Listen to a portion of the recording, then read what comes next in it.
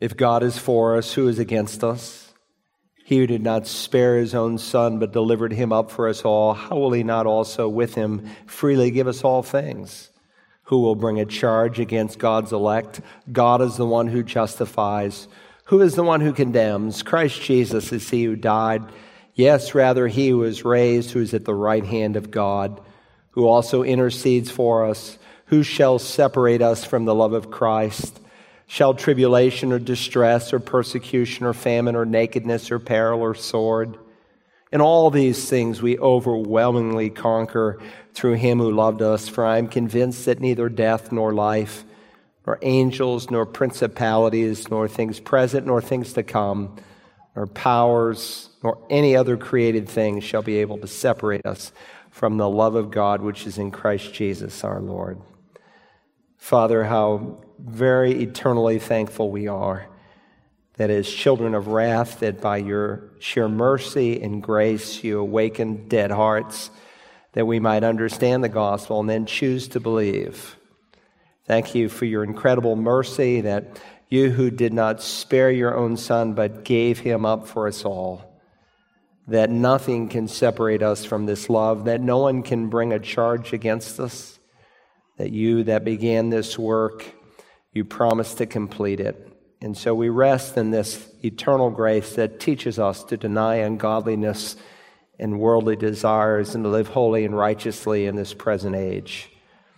We're coming now, Father, to your word that you gave by the Spirit, for you said all Scripture is inspired by you. It's God-breathed, and so help us today with the Spirit's help to understand what we're reading, so that we might apply it, that you might continue the process of shaping us and molding us into your image.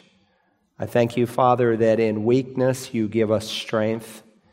And so we come in weakness, and I come in weakness, and ask you to fill me and anoint me and use me today, that whoever might hear this message, that the lost might be saved and the saved might be edified. And I ask it in Jesus' name and for his sake. Amen. Take God's word this morning, would you, and turn to the book of Revelation, chapter 14. You can see the title of this morning's message is God's Army with the Lamb.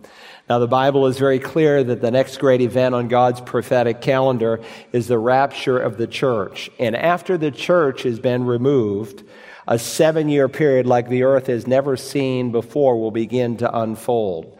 And chapters 6 through 18 are really giving us a graphic picture of what that will look like. It is so terrible, so frightening, so horrible that when I speak about it, you might think I would be exaggerating, except for the fact that you can read the print on the page before you. In fact, in speaking of this coming day, Jesus said, For then there will be great tribulation, such as has not occurred since the beginning of the world until now, nor ever shall.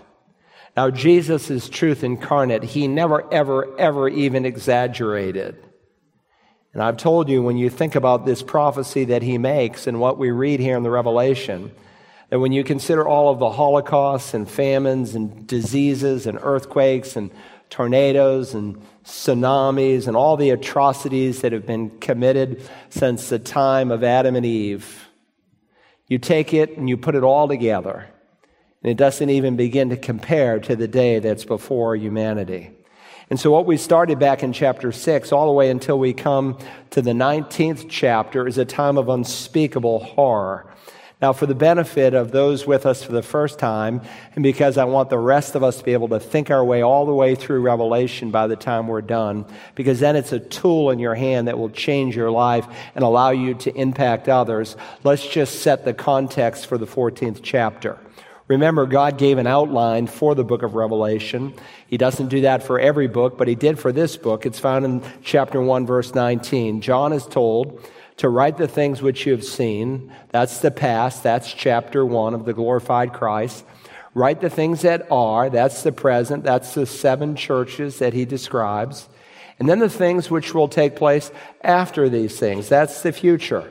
So chapter 4, all the way to the end of the book, chapter 22, is the futuristic section of the Revelation. The things that will take place after these things.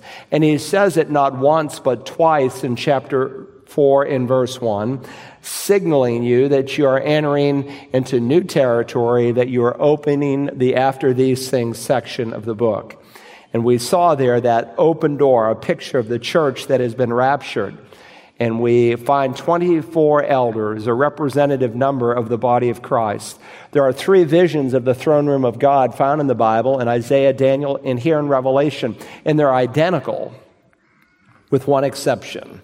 And the one exception is here we find the 24 elders, because the church has been caught up and they are there in the presence of the Lord. So beginning in chapter 6, as these judgments unfold, things become dark very, very fast. Now, to understand the Revelation, you have to understand its structure.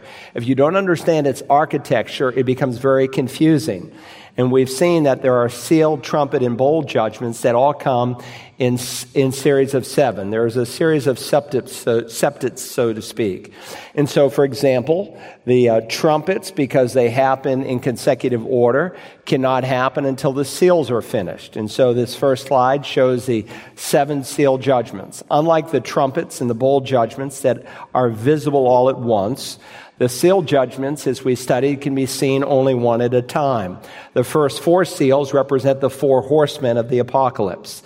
The 5th seal represents all those saints who are martyred by a hateful world because they bow and worship Jesus. The 6th seal describes some cosmic disturbances, and there's a number of those all the way through the Revelation. And with each set of 7, between number 6 and 7, whether it's seal, trumpet, or bowls, there's some intervening space. Not time, but space, to help us to see what has been happening. Because sometimes people say, well, when these seal judgments are going on the earth, what else is going on? Well, you don't have to wonder, because God tells us. And one of the things he tells us between the 6th and the 7th seal are of these 144,000 Jewish evangelists that we'll meet again today.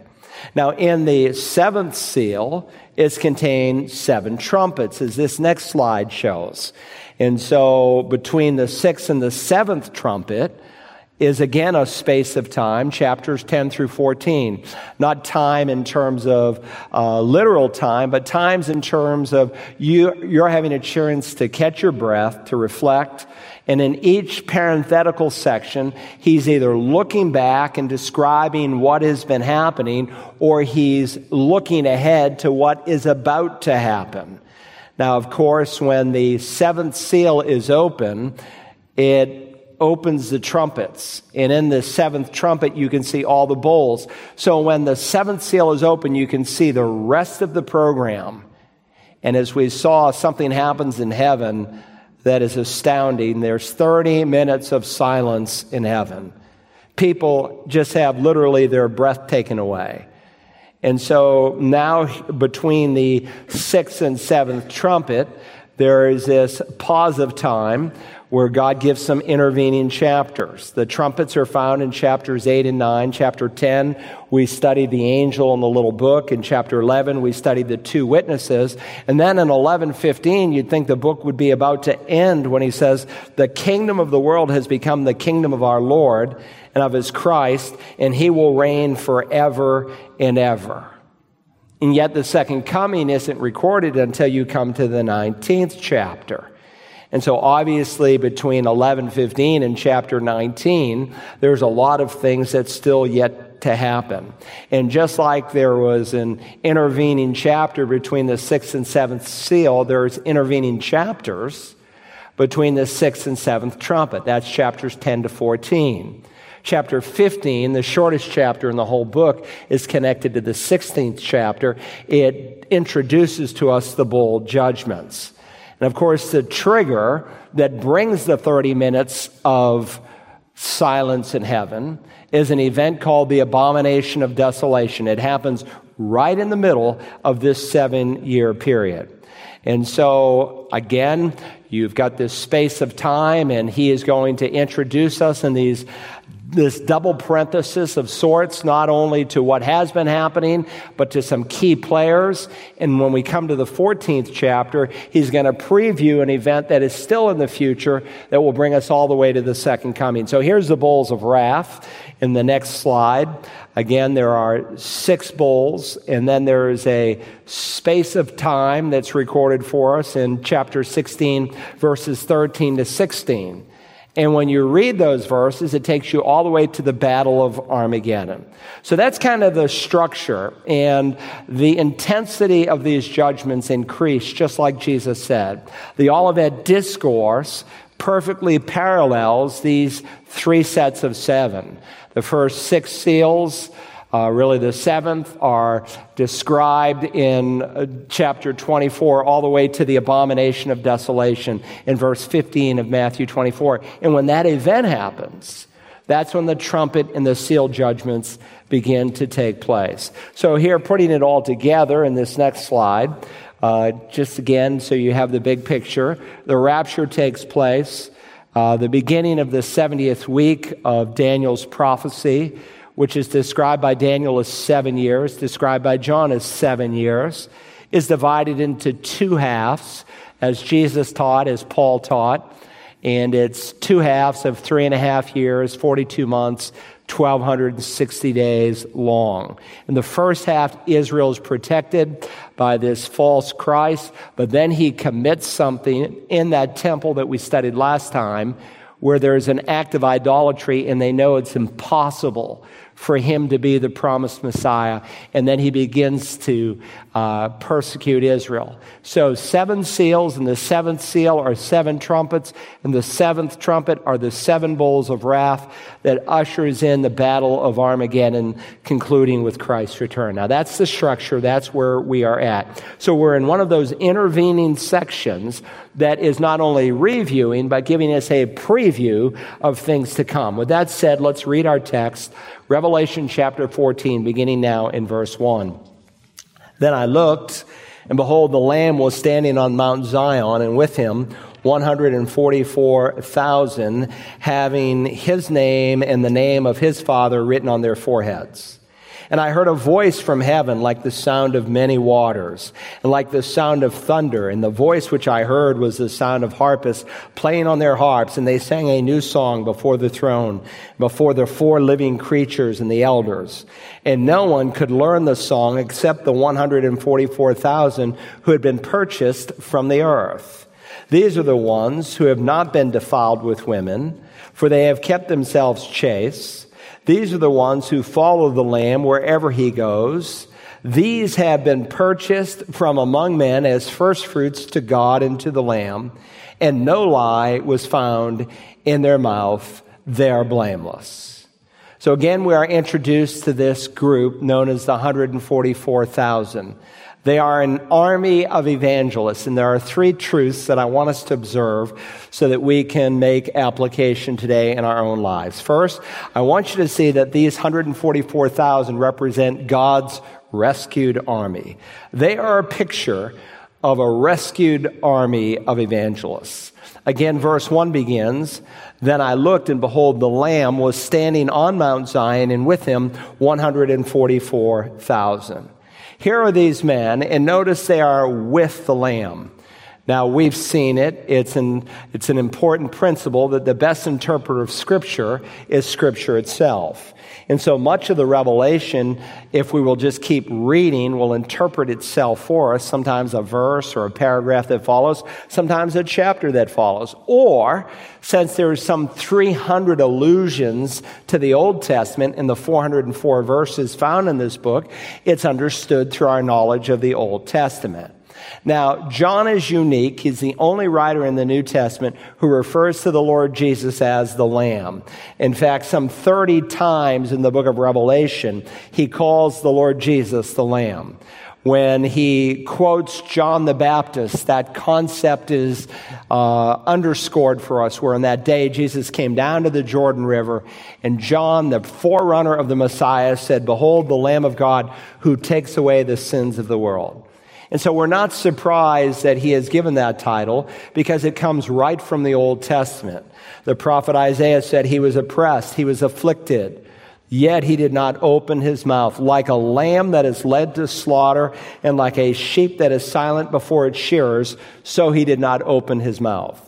The 53rd chapter in Hebrew is in what we call a prophetic past tense, where if you wanted to underscore a truth as if it had already happened and is so certain to happen, you put it in a prophetic past. So all the way through that chapter, it's like it's already happened. And he's describing the coming of the Messiah who would not open his mouth. And so before Pilate, before Herod, he kept silent when it came to defending his innocence. Why? That he might not be found innocent, that he would be condemned, that you and I could be found innocent. And so central to the revelation is this understanding of the Lamb and his cross. And at the heart of this text says, I looked, and behold, the Lamb was standing on Mount Zion. So you have 144,000 men with Jesus on Mount Zion. Now, wait a minute. The second coming doesn't happen till the 19th chapter. Remember, in each of these intervening chapters, he's either reviewing what has been taking place or introducing us to some key characters, or as in this case, giving us a preview as to what is going to happen. Jesus is going to come back to Mount Zion, and he will stand there with these 144,000 people. So with that said, it's important we understand, what does he mean by Mount Zion? Now remember, the next great event is the rapture of the church. And it's a fulfillment of a promise that Jesus made in John 14. If you remember, after Judas had left, the son of perdition, only the Antichrist and Judas are given the designation son of perdition. After he is gone and there's only believers present, Jesus reminds them, in my Father's house are many places. If it were not so, I would have told you, for I go to prepare a place for you. If I go and prepare a place for you, I will come again and receive you to myself, that where I am, there you may be also. So Jesus first comes for us. He receives us to himself, that where he is, namely in heaven, we might be as well. We call that the catching up, the harpazo, the rapto in the Latin Bible, and so we speak of the rapture of the church. That is a distinctly different event from what takes place 7+ years later at the second coming. Now remember, every prophecy for the first coming was literally actually fulfilled. And for someone to spiritualize the prophecies for the second coming, they're defying what God did when he brought Jesus into the world the first time, and they are ignoring how the apostles and Jesus interpreted the Bible. In Zechariah 14, speaking of the return, the second coming of the Messiah, in that day, his feet will stand on the Mount of Olives. That's the mountain, if you remember, he ascended to heaven from. He will come back and stand on the Mount of Olives, which is in front of Jerusalem on the east. And the Mount of Olives will be split in its middle from east to west by a very large valley, so that half of the mountain will move towards the north and the other half towards the south. Has that ever happened? No. Is it going to happen? You better believe it. In fact, God says when he splits that mountain, he's going to walk through, Ezekiel said, the eastern gate. He's going to go on top of the Temple Mount. And he's going to judge those who survived the Great Tribulation period. And he will shortly then begin his reign on earth as it is in heaven. That's what we are commanded to pray. Your will be done on earth, literally, as it is to be done in heaven. Now, we want to see that today, but the fulfillment contextually of that prayer is when Jesus comes back and he literally rules and reigns for 1,000 years. And so we'll learn here in chapters 14 and 15 that the Apostle John is going to do something that he has already done. He's going to give us an overview and a preview. Here he is giving us a preview of things to come. Jesus is there on top of Mount Zion. Now, what is Mount Zion? It's used over 150 times in the Bible. So it's important when you hear the words Mount Zion, you know what God is referring to. And it's used in three principal ways, and the context determines what God is referring to. The word Zion is a Hebrew word that literally means fortification. And the very fortification, the first time it's used is in 2 Samuel 5. Let me read it to you. It says, under God's command, David captured the fortress of Zion, which is the city of David. So God commanded David, go and conquer those Jebusites and take the city. Now, the Jebusites were a wicked people, and God's patience had run out, and he commanded David to go and to conquer that people. Now, by the way, the city of David is used in the Bible to refer to two places. One, the place where David and the Lord Jesus would be born. The scripture says that the Messiah would be from the tribe of Judah, from the family of David, and that he would be born in a little place known as the house of bread, Bethlehem, the house of bread. And so Bethlehem, where he is born, is called the city of David. And David, who conquers the Jebusite city, then calls Jerusalem the city of David. Now, Joseph Smith wasn't that bright a guy. He's a false prophet. He was as wicked and as immoral as he could be. And a lot of the Mormons are now coming to realize that he actually had 44 wives, well documented. In either case, because he didn't read the scripture clearly, this guy who gave us the Book of Mormon, he said the angel moron, or maybe it's Moroni, told him what to write through these magical spectacles. But in the book of Alma, the 7th chapter, it says that Jesus was born in Jerusalem. Again, he was confusing Bethlehem as the city of David and Jerusalem as the city of David. Jesus was not born in Jerusalem. He was born in Bethlehem. Listen, the Bible and the Book of Mormon cannot both be right. One is in error, the other is true. Now, here's a picture of the city of David, what it would have looked like in David's day. In fact, if you go to Jerusalem, you discover that this whole section was found some years ago, and they've been excavating it. There are certain sections you can walk through. One of the sections that you can walk through is called a water shaft, in which David brought his troops up through in order to do a surprise attack on the city of Jerusalem. The very water shaft that's described in Scripture, you can see when you go there. And so here was David, and he established this city. Up above the city, north of the city, is what we call the Temple Mount today. Now, remember, here was David. He built this city, and at one point, if you remember, he did something that God was displeased with. He counted the troops, and in counting the troops, he was assessing his own strength, and he was putting his confidence in the arm of the flesh instead of the arm of the Lord. And so if you remember, God sent a plague on the people. And so David repented and sought God, and God said, well, you can stop the plague if you will sacrifice to me. And so right above this picture in that mountainous zone is the threshing floor of Araunah. Araunah was a Jebusite. Not all the Jebusites were wicked. He was one Jebusite that came as a proselyte and believed in the God of Israel as the one true God. And so if you remember, he sacrificed there up on the threshing floor, a high place where you would throw the wheat and it would be separated in the wind. And it was the same place that Solomon later built the temple. How do I know? 2 Chronicles 3. Then Solomon began to build the house of the Lord in Jerusalem on Mount Moriah, where the Lord had appeared to his father David, at the place that David had prepared on the threshing floor of Ornan the Jebusite. And by the way, this is the same area in which Abraham took Isaac and offered him, or attempted to offer him, as a sacrifice before God. So Solomon builds the temple up on the top of that threshing floor. This is why the psalmist says in Psalm 48, beautiful in elevation, the joy of the whole earth is Mount Zion in the far north, the city of the great king. And so again, in this picture, it's built on the south side of the city. If you go north, you find yourself up on top of Mount Zion, so to speak. Now, if you go there today, it will look more like this. as the next picture shows. The next slide, please, somewhere. There we go. It's the city of David. You can see the arrow. It's south of the Temple Mount platform. The wall that's here on the right side and all the way down to the far right, lined up with the area to the right of the temple, the dome, is the eastern gate. So when Messiah comes back, he's going to stand on the Mount of Olives.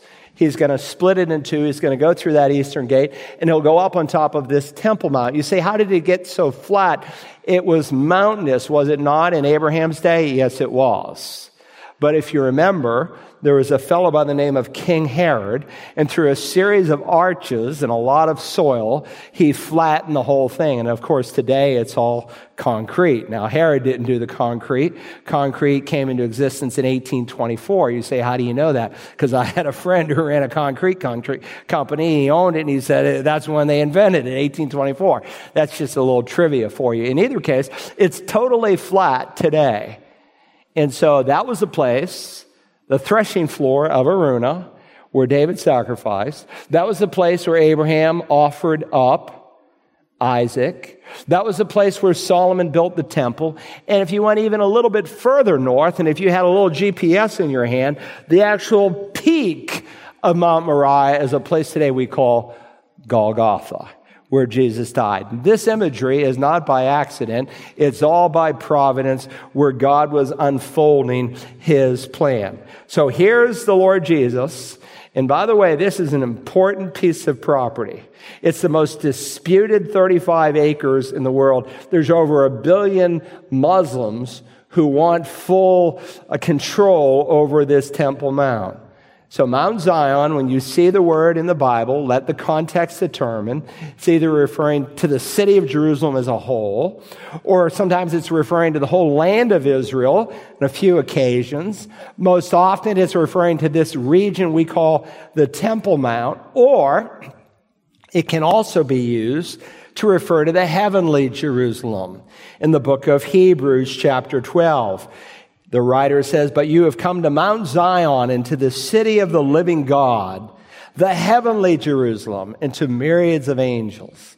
So people, your loved ones who are in heaven today, they're in the new Jerusalem. They are in the heavenly Mount Zion.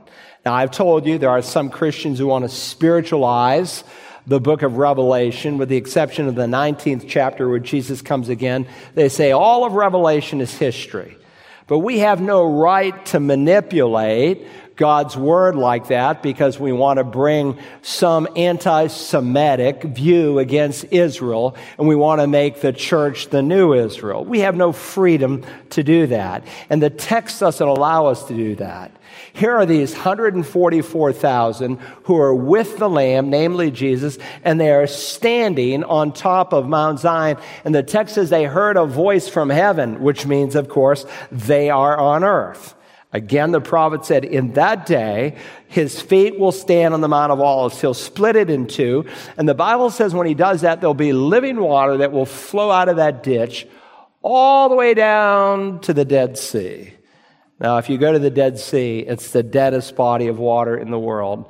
There's not the smallest microcosm of life in it. Nothing lives in it. And if you remember when God rained fire and brimstone on those 5 cities, including Sodom and Gomorrah, they all were along the Dead Sea. And no doubt when rain and floods and all of that came over what God brought down, and that sulfur into the Dead Sea, that's what killed it. In either case, this is a real place that the Lamb is standing on. Now, a couple of things that I want you to note that takes place here. First, God's army is divinely protected. It's divinely protected. Again, in verse 1, I looked and behold, the Lamb was standing on Mount Zion, and with him 144,000. Now, do you remember these people? It's been months since we're in chapter 7. It's taken us a long time to get here. So turn back to the left in your Bibles to chapter 7, would you? Revelation chapter 7. And let's just refresh our mind with who these 144,000 are. In Revelation 7 and verse 1, in this intervening chapter between the 6th and 7th seals, we read, after this I saw 4 angels standing at the 4 corners of the earth, We talked about that it does not mean the world is flat, holding back the four winds of the earth so that no wind would blow on the earth or on the sea or any tree. Verse 2, and I saw another angel ascending from the rising of the sun, having the seal of the living God, and he cried out with a loud voice to the four angels to whom it was granted to harm the earth and the sea, saying, do not harm the earth or the sea or the trees until we have sealed the bondservants of our God on their foreheads. Now, this is the same group that are found here in the beginning of the tribulation that we're meeting today in chapter 14. And I heard the number of those who were sealed, 144,000 from every tribe of the sons of Israel. Now, we've seen already that one of the purposes of this 7-year period is to bring people to Jesus. People who have never heard the gospel in power and clarity will have an opportunity during this time, and it's going to happen through this army of evangelists, 144,000. Now, this is an abused verse. If you remember, Ellen G. White, the founder of the Seventh-day Adventist Church, said that the 144,000 represent her denomination. Well, they ran into a problem because there came a point when the Seventh-day Adventists grew over 144,000. And so then they said, well, we never really meant it as a literal number, but if you read their literature carefully, that's exactly how she meant it. In either case, you dig a little bit deeper, and their point is that the 144,000 today are symbolic of every Seventh-day Adventist because they worship on Saturday, and all the Sunday worshipers are basically taking the mark of the beast. So they spiritualize a lot of it. Now, even worse than they are a group known as the Jehovah's Witness. I hope you know Jehovah's Witnesses are not Christians. They deny the deity of Christ. They deny the absolute authority of the Bible. They trust only the New World Translation, written by a group of men who knew none of the original languages. They deny the doctrine of the Trinity. They deny salvation by grace alone. They are a cult just like the Mormons are. Now, they originally taught that only 144,000 people would ever be saved. Ooh, big problem. They too grew past 144,000. They didn't want to keep all these financial givers away, so they restructured their doctrine. And so they took a verse, much like the Mormons do, totally out of context, John 10:16, where Jesus said, I have other sheep which are not of this fold, and they will become one flock with one shepherd. And so this slide illustrates how they handle the problem. They say there are two different saved groups of God's people. There's the anointed class, that's 144,000. Then there's the other sheep, and these two groups have two different destinies. The anointed class is made up of 144,000 Jehovah's Witnesses, and they enjoy a spiritual existence in heaven, and they rule with Christ, and that group was shut off in 1935. And so the other sheep refer to the rest of the Jehovah's Witnesses who will live forever in an earthly paradise, and they'll be ruled over by the 144,000 elite so-called believers of JWs in Jesus. Now, look, whatever you do with Revelation 7 or Revelation 14, you can't do that. You have to ignore the plain teaching of Scripture.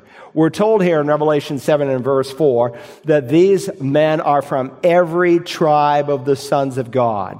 And just so we wouldn't miss it, beginning in the next verse, for the next several verses, from the tribe of Judah, 12,000 were sealed. From the tribe of Reuben, 12,000. From the tribe of Gad, 12,000. And he lists all 12 tribes. The list refers to literal, actual Jews who are the sons of Israel who are going to preach the gospel during this time after the church is removed. By the way, this totally also gets rid of another heresy where British Israelism taught there's 10 lost tribes in Israel. British Israelism was started by some rich white Anglo-Saxon people who didn't like Jewish people. So they created a doctrine and they said the Brits now represent, as the new Israel and these 10 lost tribes, the people of God. Now, we haven't seen a queen installed in a long time because the one we have, who I think is a believer, has been there a long time, but they have this rock, and they say that was Jacob's rock, and that was the rock he laid his head on. Now, I don't like a rock for a pillow. I like my pillows soft. I don't know about you, Anthony, but they got this rock, and there's coming a day when they're going to take that rock out again, and they're going to put the crown on it and install the next queen or king or whatever it's going to be. Here's the point. There are no lost tribes. In Matthew chapter 10, Jesus sent his disciples out to the lost tribes to the lost sheep of the tribes of Israel. He knew where they were, and if they were lost, that's news to Jesus. Not to mention, he says that someday the apostles will judge the 12 tribes of Israel. 10 are not lost. And if you've read the book of James, they weren't lost in his mind in the first century when he penned that book, because in the opening verse, he writes to the 12 tribes. Paul, before King Agrippa in Acts chapter 26, speaks of the 12 tribes. Anna, on the presentation of Christ in the temple, remember, she is from the tribe of Asher, which is one of these 10 tribes. So if they're lost, they're not lost to God, because God does not lose things. Now, these 144,000 Jewish men are going to play a critical role, because what are they going to accomplish? Look at verses 9 and 10. And after these things I looked, and behold, a great multitude which no one could count, from every nation and all tribes and peoples and tongues, standing before the throne and before the Lamb, clothed in white robes, and palm branches were in their hands. And they cry out with a loud voice, saying, Salvation to our God who sits on the throne and to the Lamb. I don't know how these 144,000 are going to be saved. God doesn't show us that. Maybe they'll have a Damascus Road kind of experience.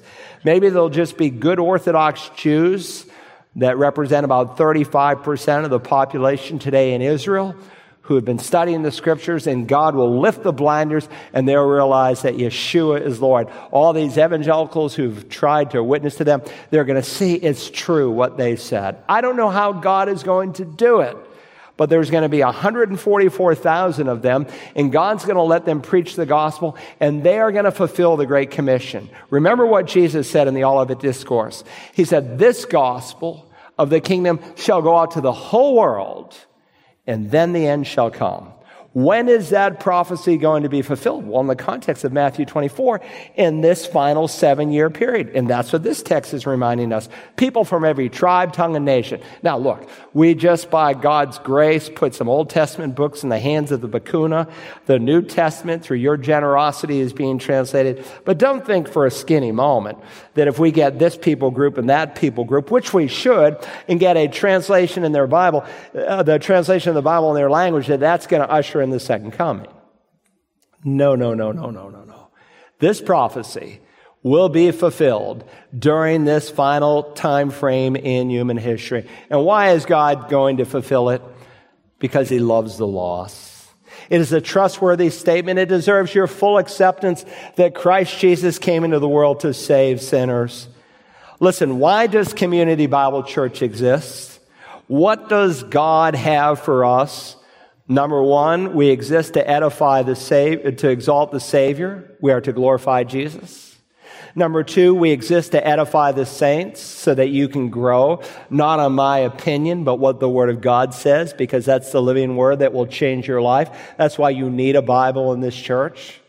And number three, we exist to evangelize the lost. We're here to exalt the Savior, to edify the saints, and to evangelize the lost. Can you say amen to that? That's what we are about. That's what we are to be about. Why? Because God cares, among other things, for lost people. And the Lord is not slow about his promises, some count slowness, but is patient toward you, not willing for any to perish, but for all to come to repentance.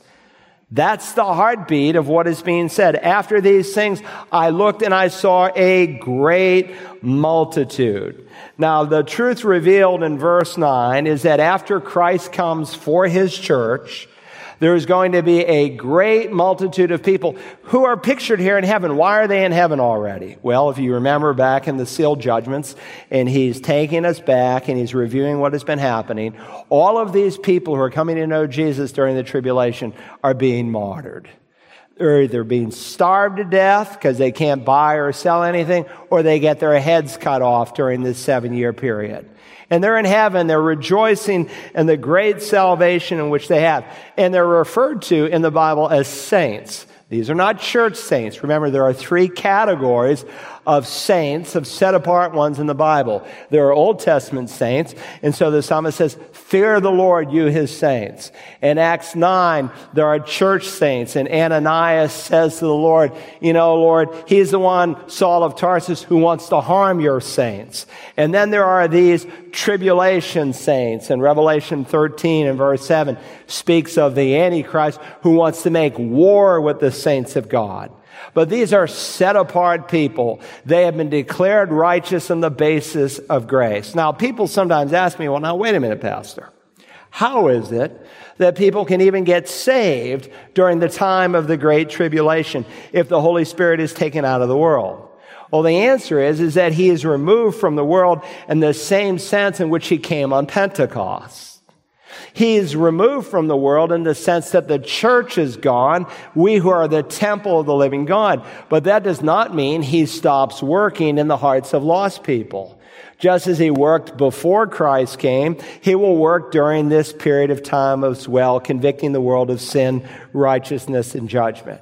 Now think about it. Here's this great multitude from every tribe, people, and tongue. How is that going to happen? I don't know. Maybe they'll preach and they'll be able to speak every language and tongue around the world. But all I know is every tribe, tongue, and nation are going to be able to understand and to believe the gospel. And there'll be representatives from every group. A great multitude that no one could count. Now think about that. On Pentecost, 3,000 people were saved.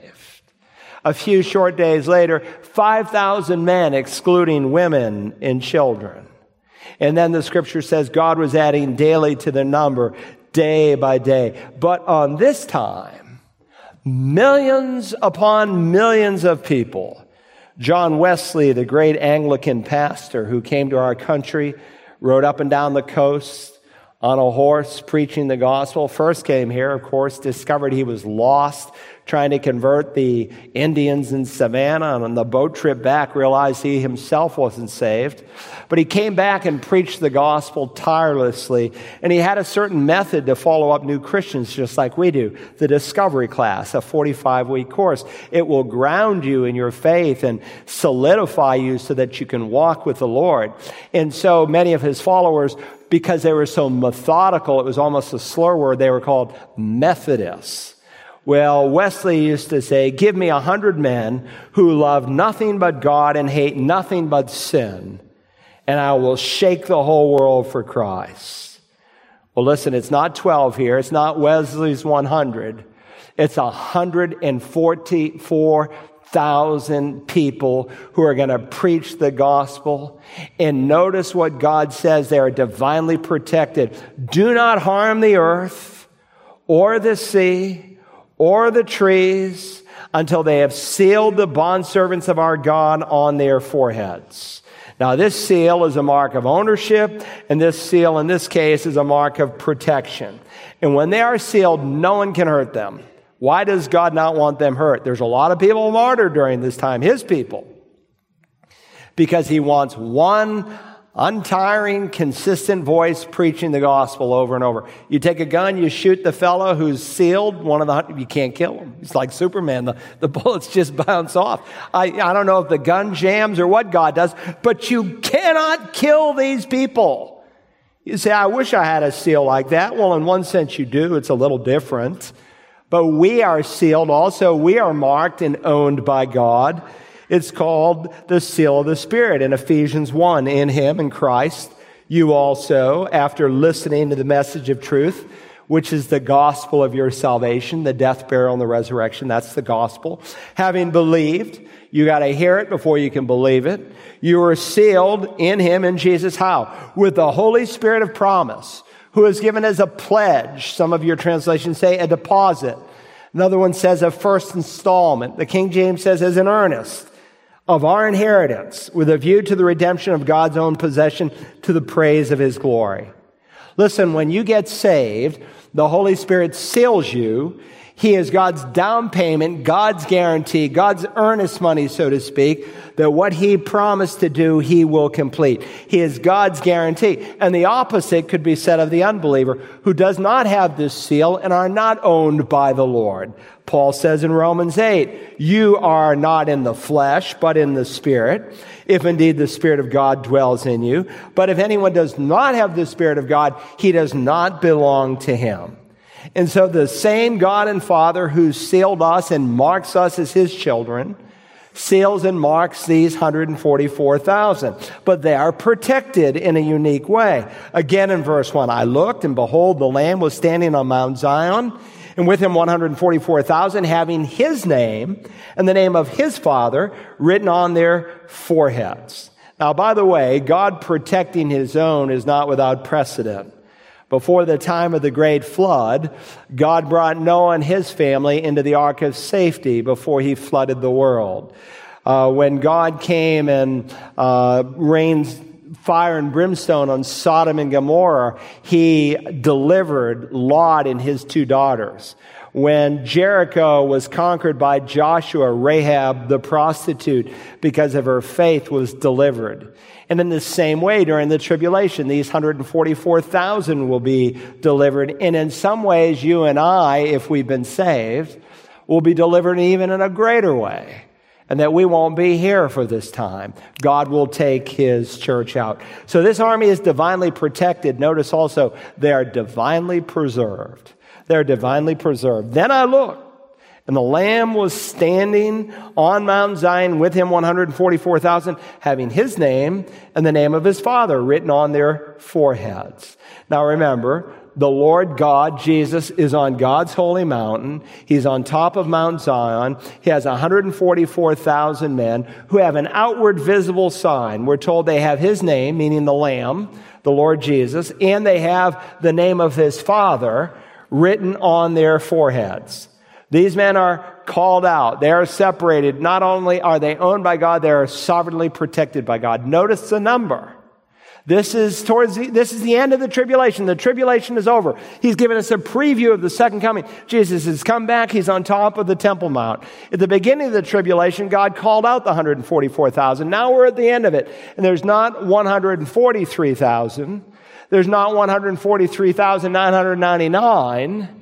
There's 144,000 protected preachers because God has protected them.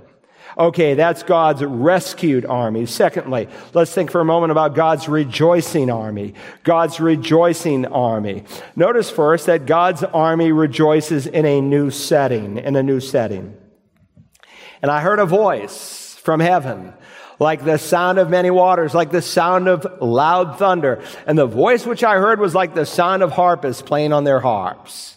Now, as we witness in chapters 4 and 5 of the Revelation, among other things, heaven is filled with the praises and the worship of God's people. And so the voice they hear from heaven is described like the sound of many waters, like an unbroken unity. My wife and I, with our grandchildren while on vacation, we stood behind a waterfall, and there was this powerful waterfall, and you could stand right behind it and almost see through it, and it was just unbroken noise that came down. That's the picture here, like the sound of many waters, like one large unified voice. Also, it's described like the sound of thunder. That means it's not dead, it's full of volume. And notice also this voice is described like the sound of harpists playing on their harps. So it's not just loud, it's sweet, it's pleasant, it's soothing. And this is a picture. Remember, they're on the earth and they're hearing this music from heaven. Who's there? We are, the church who's been raptured. We're one body, we're one people, though many members, and there's one unified verse, one voice. Look at verse 3. They're referred to as they. You might want to circle the word voice in verse 2, the word voice in verse 2, and then draw an arrow to the pronoun they in verse 3. Now, these 144,000, it's the end of the tribulation. They've been rescued from that time period. They've witnessed for 7 years death and destruction on an unprecedented level. They've watched the world turn its back on God's Messiah and worship this false God. They've watched the world fall at the feet of the Antichrist and take his false seal. And they've viewed horrible judgments that have come out of heaven.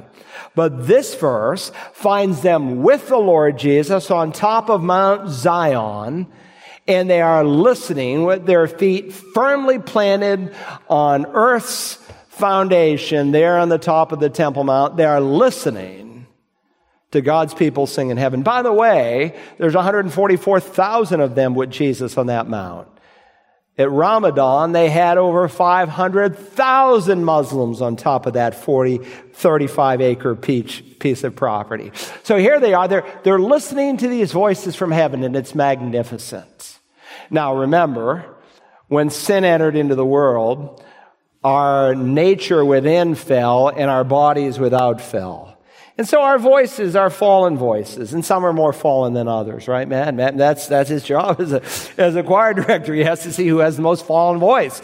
Some of them have scratchy, tone-deaf, flat voices. But listen, it doesn't say your music has to be good, but you should sing it. You should belt it out. Belt it out for me when you sing. It'll make me that much happier when I go to heaven, okay? Listen, here are these people who've been through all of this pain and sorrow and tears, watching a fallen world come under the judgment of God, thanking and praising the Lord for those who are saved. But now they are having a choir practice of sorts. They are on the earth, and they're listening to this magnificent choir who's in heaven. So they rejoice in a new setting, but secondly, they rejoice with a new song. God's army rejoices with a new song. Now notice verse 3. And they sang a new song before the throne and before the four living creatures and the elders. And no one could learn the song except the 144,000 who had been purchased from the earth. He only identifies the choir here with the pronoun they, but the rest of the revelation, if you remember chapters 4 and 5, it's the redeemed church in heaven and this special class of angels called the four living creatures who are praising angels. And so while the heavenly choir sings this new song, 144,000 men there on the Temple Mount with Jesus on Mount Zion are learning a new song. And the text says that no one could learn the song except these 144,000 who had been purchased from the earth. In other words, they were not earth dwellers like we've seen all the way through Revelation. These people who are this life only, who could care less about God. These are citizens of heaven. These are the redeemed people of God. And if only this army of evangelists can hear this song, there's an implication here that there are some present who cannot hear this song. Now remember, the Lord is on Mount Zion with these people. Here's the Mount of Olives that he comes back on. He splits it in two. It opens up the eastern gate. He walks up on the Temple Mount. He's got 144,000 evangelists who've been preaching the gospel with him for 7 years. This Kidron Valley that lies between the Mount of Olives and the Temple Mount is also called the Valley of Jehoshaphat or the Valley of Decision. It's the same place. Now, if you go there today, here's a picture of it. If you're on top of the Mount of Olives, and Mount Zion is where that gold dome is, that Muslim pagan structure of sorts. Between the two is one of the largest graveyards in the world. And there are all these Jewish men and women who want to be buried there. Some time ago, my wife and I were with our grandchildren there in Atlanta, and we took them to visit our granddaughter's grave, Jane. And as we sat there on the ground, one of them said, "Now, Granddaddy, where's Jane's head? Is it here where my feet is, or is it up here by the stone?" I said, "It's by the headstone." They wanted to know where her head was. I said, "That's why we call it a headstone." So she's buried with her head there. Well, if you're on the Mount of Olives and you look at this mass of graves, and if somehow you could take the lid off, now this is just a grave marker, they're buried 6 feet under. The head, if they sat up, would be facing that Temple Mount. Every Jew on that mountain is buried in such a way that if he were to sit up on that grave, he'd be looking straight at the Temple Mount. Why is that? Because they believe the prophecies of Scripture. They believe that that's where the Messiah is going to come because that's what God reveals in His Word. And they want to see the Messiah there standing on Mount Zion. Now remember, this is the Valley of Jehoshaphat, called the Valley of Decision. Jehoshaphat means Yahweh judges. Listen to what God says in Joel 3. He says, I will gather all the nations and bring them down to the Valley of Jehoshaphat. And I will enter into judgment with them there on behalf of my people and my heritage Israel. So remember, unless these days have been cut short, these days of horrible tribulation, Jesus said no one would survive. So God puts an end to it. And there are people who are alive when Jesus comes, some who are living, born-again believers, tribulation saints, and other unbelievers. And God gathers them all, and He brings them into the Valley of Jehoshaphat, in what today we also call the Kidron Valley. And God says in Matthew 25 that He will judge them. He'll judge the nations on the basis of the way they treated Jerusalem. He said, I was in prison, you fed me. I was hungry, you cared for me, and so forth. I was naked, you clothed me. Whatever you did to the least of these, my brethren, referring to the Jewish people. Now, we apply it broadly today, but remember the context. He's talking about how the nations of the world are going to treat Israel. And all the nations of the world are going to come against Israel in that day. The only nations that won't are those who have come to believe that Jesus is the Savior. And God will gather them away. Some will be left. The rest will be taken away in judgment. That's what the text says. It has nothing to do with the rapture, as Hal Lindsey misinterpreted it some years ago. And those Jewish people are going to watch it all. Every Jewish believer who acknowledged in that day, many of them, these graves go back centuries. Some were looking forward to the Messiah. They didn't know His name would be Yeshua, but they believed God would send the Messiah, these Old Testament saints. Many will come to believe in Jesus, and they'll be part of those who are executed, and there'll be even more graves. But they will look at the Messiah there on top of the Temple Mount, and they're going to sing a new song. And they alone are qualified to sing this new song. Why? Because of the experience they had. Now look, before I was saved, my heart was not filled with godly songs, but with the world's songs. I couldn't sing a godly song and really understand Amazing Grace, how sweet the sound that saved a wretch like me, because I hadn't been saved. But when God saved me, I understood what that song meant. And now I can sing about God's faithfulness and God's goodness and God's sustaining grace and His blessings and His provisions. Well, these men are singing a new song that is unique to them because of the role that they played. And someday, you will sing a new song with these people. Look, the Scripture says, sing unto the Lord a new song. You notice how Matt often introduces us to new songs? Why does he do that? Well, among other things, the oldie goldies, while they may be great, God commands us to learn new songs. Nothing wrong with the old songs. They sang the Psalms over and over and over again in the Bible, in their songbook. But there's also new songs, fresh songs that need to come from the heart. And someday I'll be able to sing a new song in my glorified body because now I see dimly. That day I'll see very clearly face to face. Finally, there's beyond God's rescued army and God's rejoicing army, I want you to notice God's redeemed army. God's redeemed army, and two characteristics are underscored here. First, the lifestyle of God's redeemed army is pure. We read here in verse 4, these are the ones who have not been defiled with women, for they have kept themselves chaste. Now, the word chaste here is the Greek word parthenos. It's often translated virgins. And in some of your English Bibles, it says they have kept themselves virgins. Now, what does that mean? Well, the term virgin in the Bible can refer to a literal, actual virgin, like Christ would be born of a virgin, That was a miracle birth. It was a virgin conception. Or it can refer sometimes to a spiritual virgin, or it can refer to both. Now, I need to say parenthetically that my dear Roman Catholic friends love to take Revelation 14:4, among other verses that they use, in order to advocate that to be in a preferred state of spirituality, you need to be a virgin in order to serve as a priest, a bishop, or a cardinal. Of course, history reveals that many of these, even popes, sired children, not to mention as the scandal continues to grow, many even red hats have raped little girls and boys.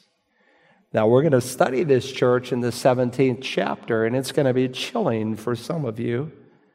But here these people are described as undefiled by women. Now, please understand, God is not down on intimacy in the marriage relationship.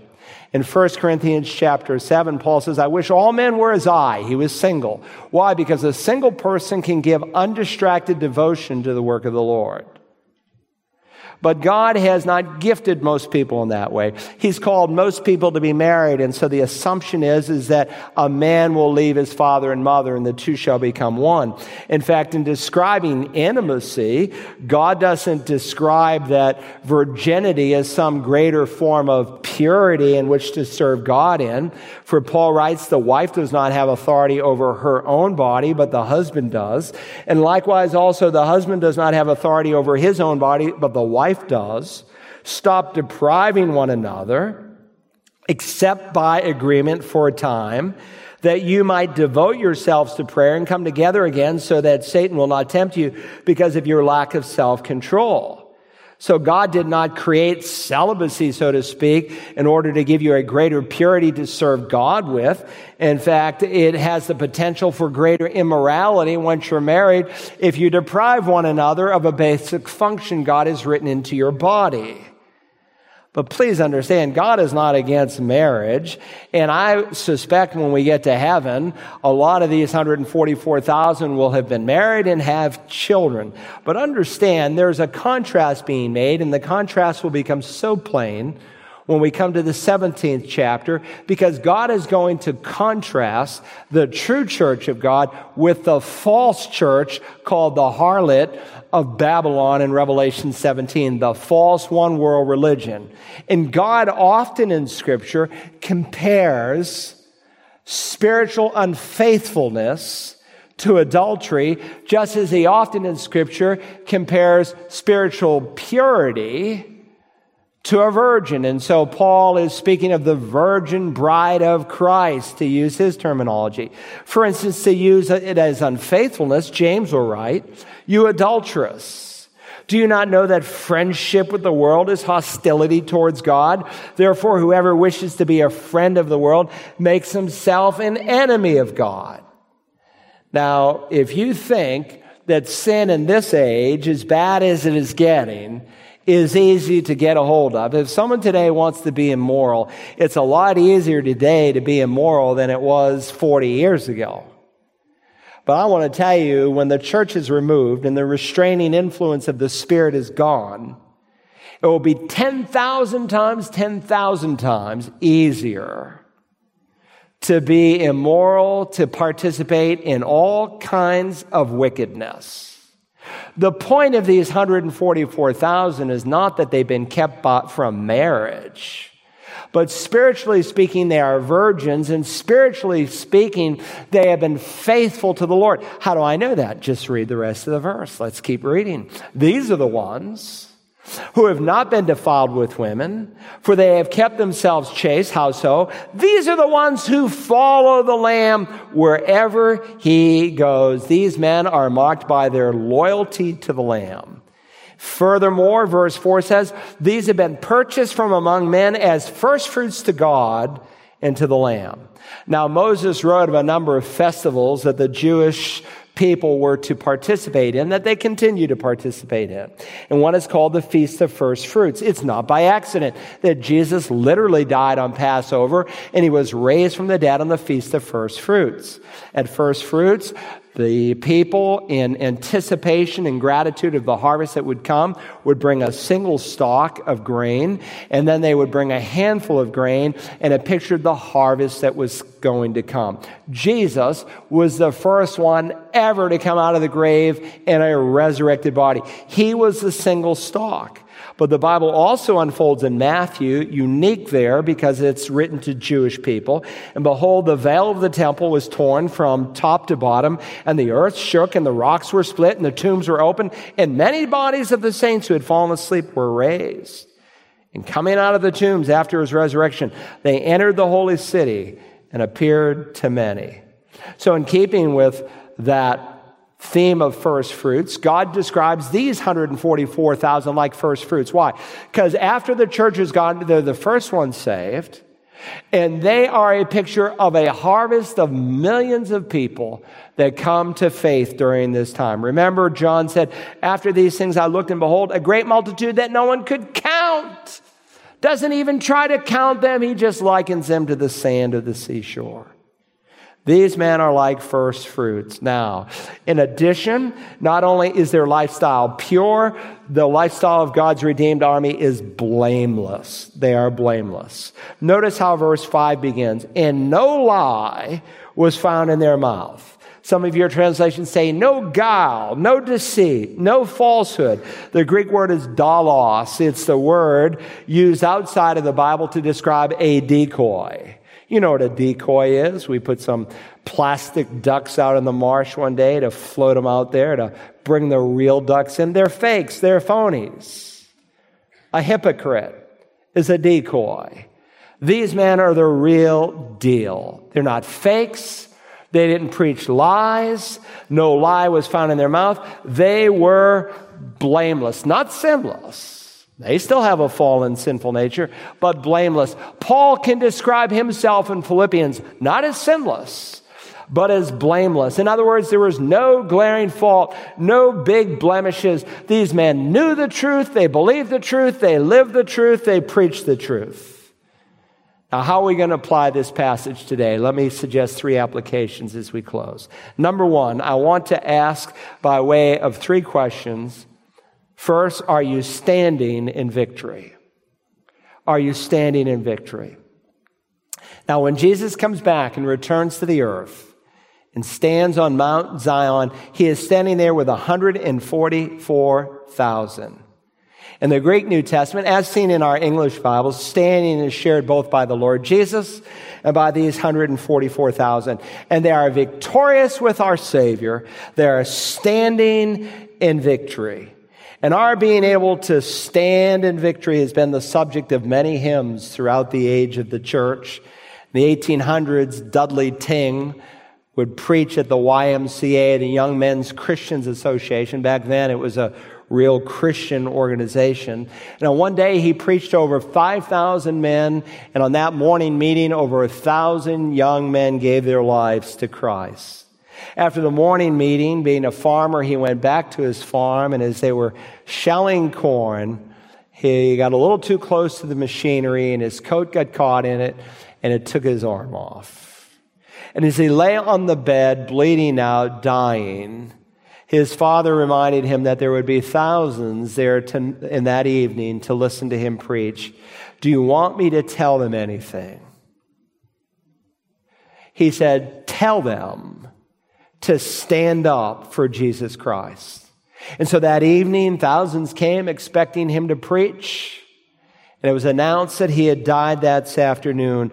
But he said his last words were to you, stand up for Jesus Christ. George Duffield was present in that congregation, and he heard the evangelist's last words, and he went home that night and wrote this hymn that we often sing, stand up for Jesus, ye soldiers of the cross, lift high his royal banner, it must not suffer loss. From victory unto victory his army shall he lead, till every foe is vanquished, and Christ is Lord indeed. This passage represents God's people in victory. And God wants you and I to walk in victory. And so I'm just asking you this morning, are you standing in victory? Number 2, do you understand that you are secure in Christ? Revelation 14 here introduces us to the amazing truth of these servants who have been sealed of God. Here they are with the Lamb, sealed and forever secure with Him. You say, well, if I had a seal like that, it would be wonderful. Well, you do in one sense, as I've already underscored. Ephesians, we read it this morning, the Spirit is given as a pledge of our inheritance. Very similar terminology is used by Paul when he writes to the Corinthians. In 2 Corinthians 1, he says, the Spirit is the one who sealed us and gave us the Spirit in our hearts as a down payment.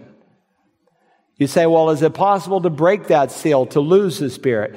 Paul will say in Ephesians 4, do not grieve the Holy Spirit of God, by whom you were sealed for the day of redemption. When the Spirit comes in you, He is sealed there, marking you, owning you for the time when Jesus comes back. In John, it should say the 6th chapter, the 37th verse, all that the Father gives me shall come to me, and the one who comes to me I will certainly not cast out. For I have come down from heaven not to do my own will, but the will of Him who sent me. And what is the will of the Father who sent you, Lord Jesus?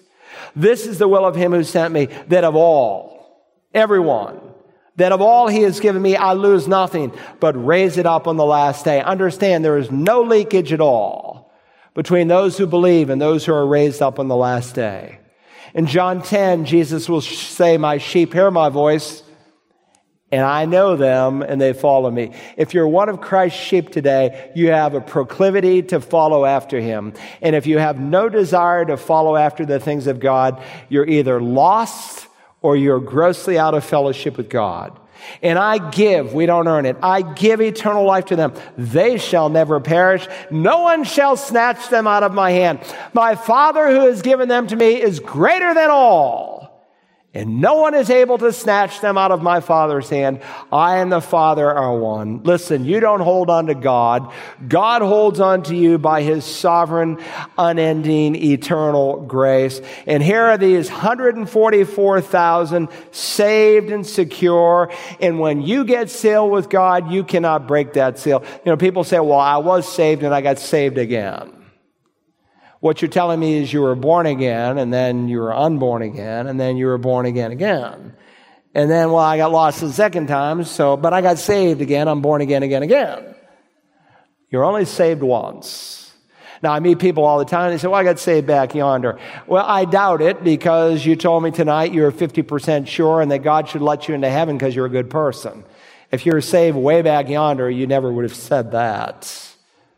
You only get saved once, just as there's only one physical birthday, there's just one spiritual birthday. Not a single one is lost. It's not 143,999.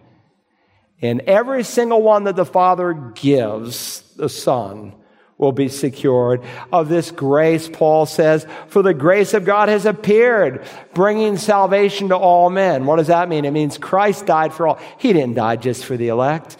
He didn't die for some particular group. When the Bible says, for God so loved the world means world. He has appeared. He brings salvation to all men. But that doesn't mean all are saved. You have to receive this grace. And so the next verse says, instructing us. The salvation is available to all men, but it only instructs us who have believed. And what does it teach us? If I've had a real encounter with grace, to deny ungodliness and worldly desires, and to live sensibly, righteously, and godly in the present age, looking for the blessed hope, that's the rapture and the appearing of our glory of our great God and Savior. That's what I'm looking for today. I'm looking for Christ. I'm not looking for Antichrist, who gave Himself to redeem us from every lawless deed. That's why God saved you. You don't say, I'm saved and on my way to heaven, I can live like the devil. That's the mark of a lost man. Third and finally, do you have a song in your heart? Jesus taught that your words will either condemn you or they will justify you. He said the mouth speaks that which fills the heart. He said, for by your words you will be justified, and by your words you will be condemned. Listen, if you do not have a song of praise in your heart today, it means just one of two things. You either have never been saved, So you can't understand these songs where you own them. Or it means you are 1,000,000 miles out of fellowship with God. If you come here and you just barely mouth the words because you know you're supposed to do it to be spiritual,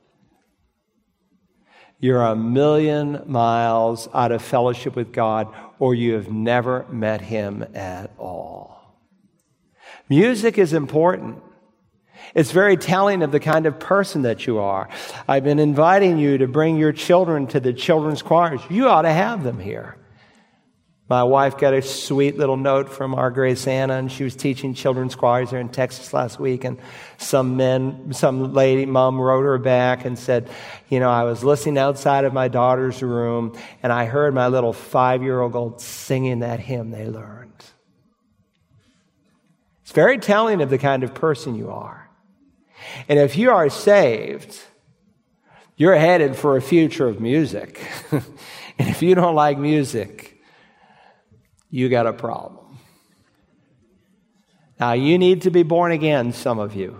You may be religious, you may have been baptized, you may have joined the church, you may have been confirmed, but unless you are born again, unless you are made a new creature, you will never enter the kingdom of God. And you can be saved today because Jesus paid it in full. Let's bow in prayer.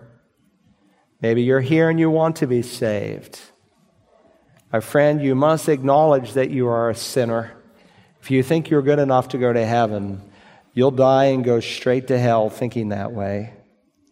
You have to change your mind that your sin is wrong and offensive, and God needs to forgive it and change it, but He can only forgive it and change it through the blood of Christ. The gospel is that Christ died, was buried, and was raised, and the gospel is the power of God for salvation.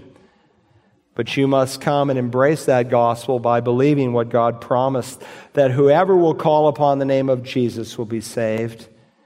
Some of us are here and we're doubtful where we stand with God. No need to be doubtful. You can seal the decision today and forever if you will come by faith, knowing God cannot lie, that if you will call upon the name of Jesus, God would save you. Would you say today, Lord Jesus, save me?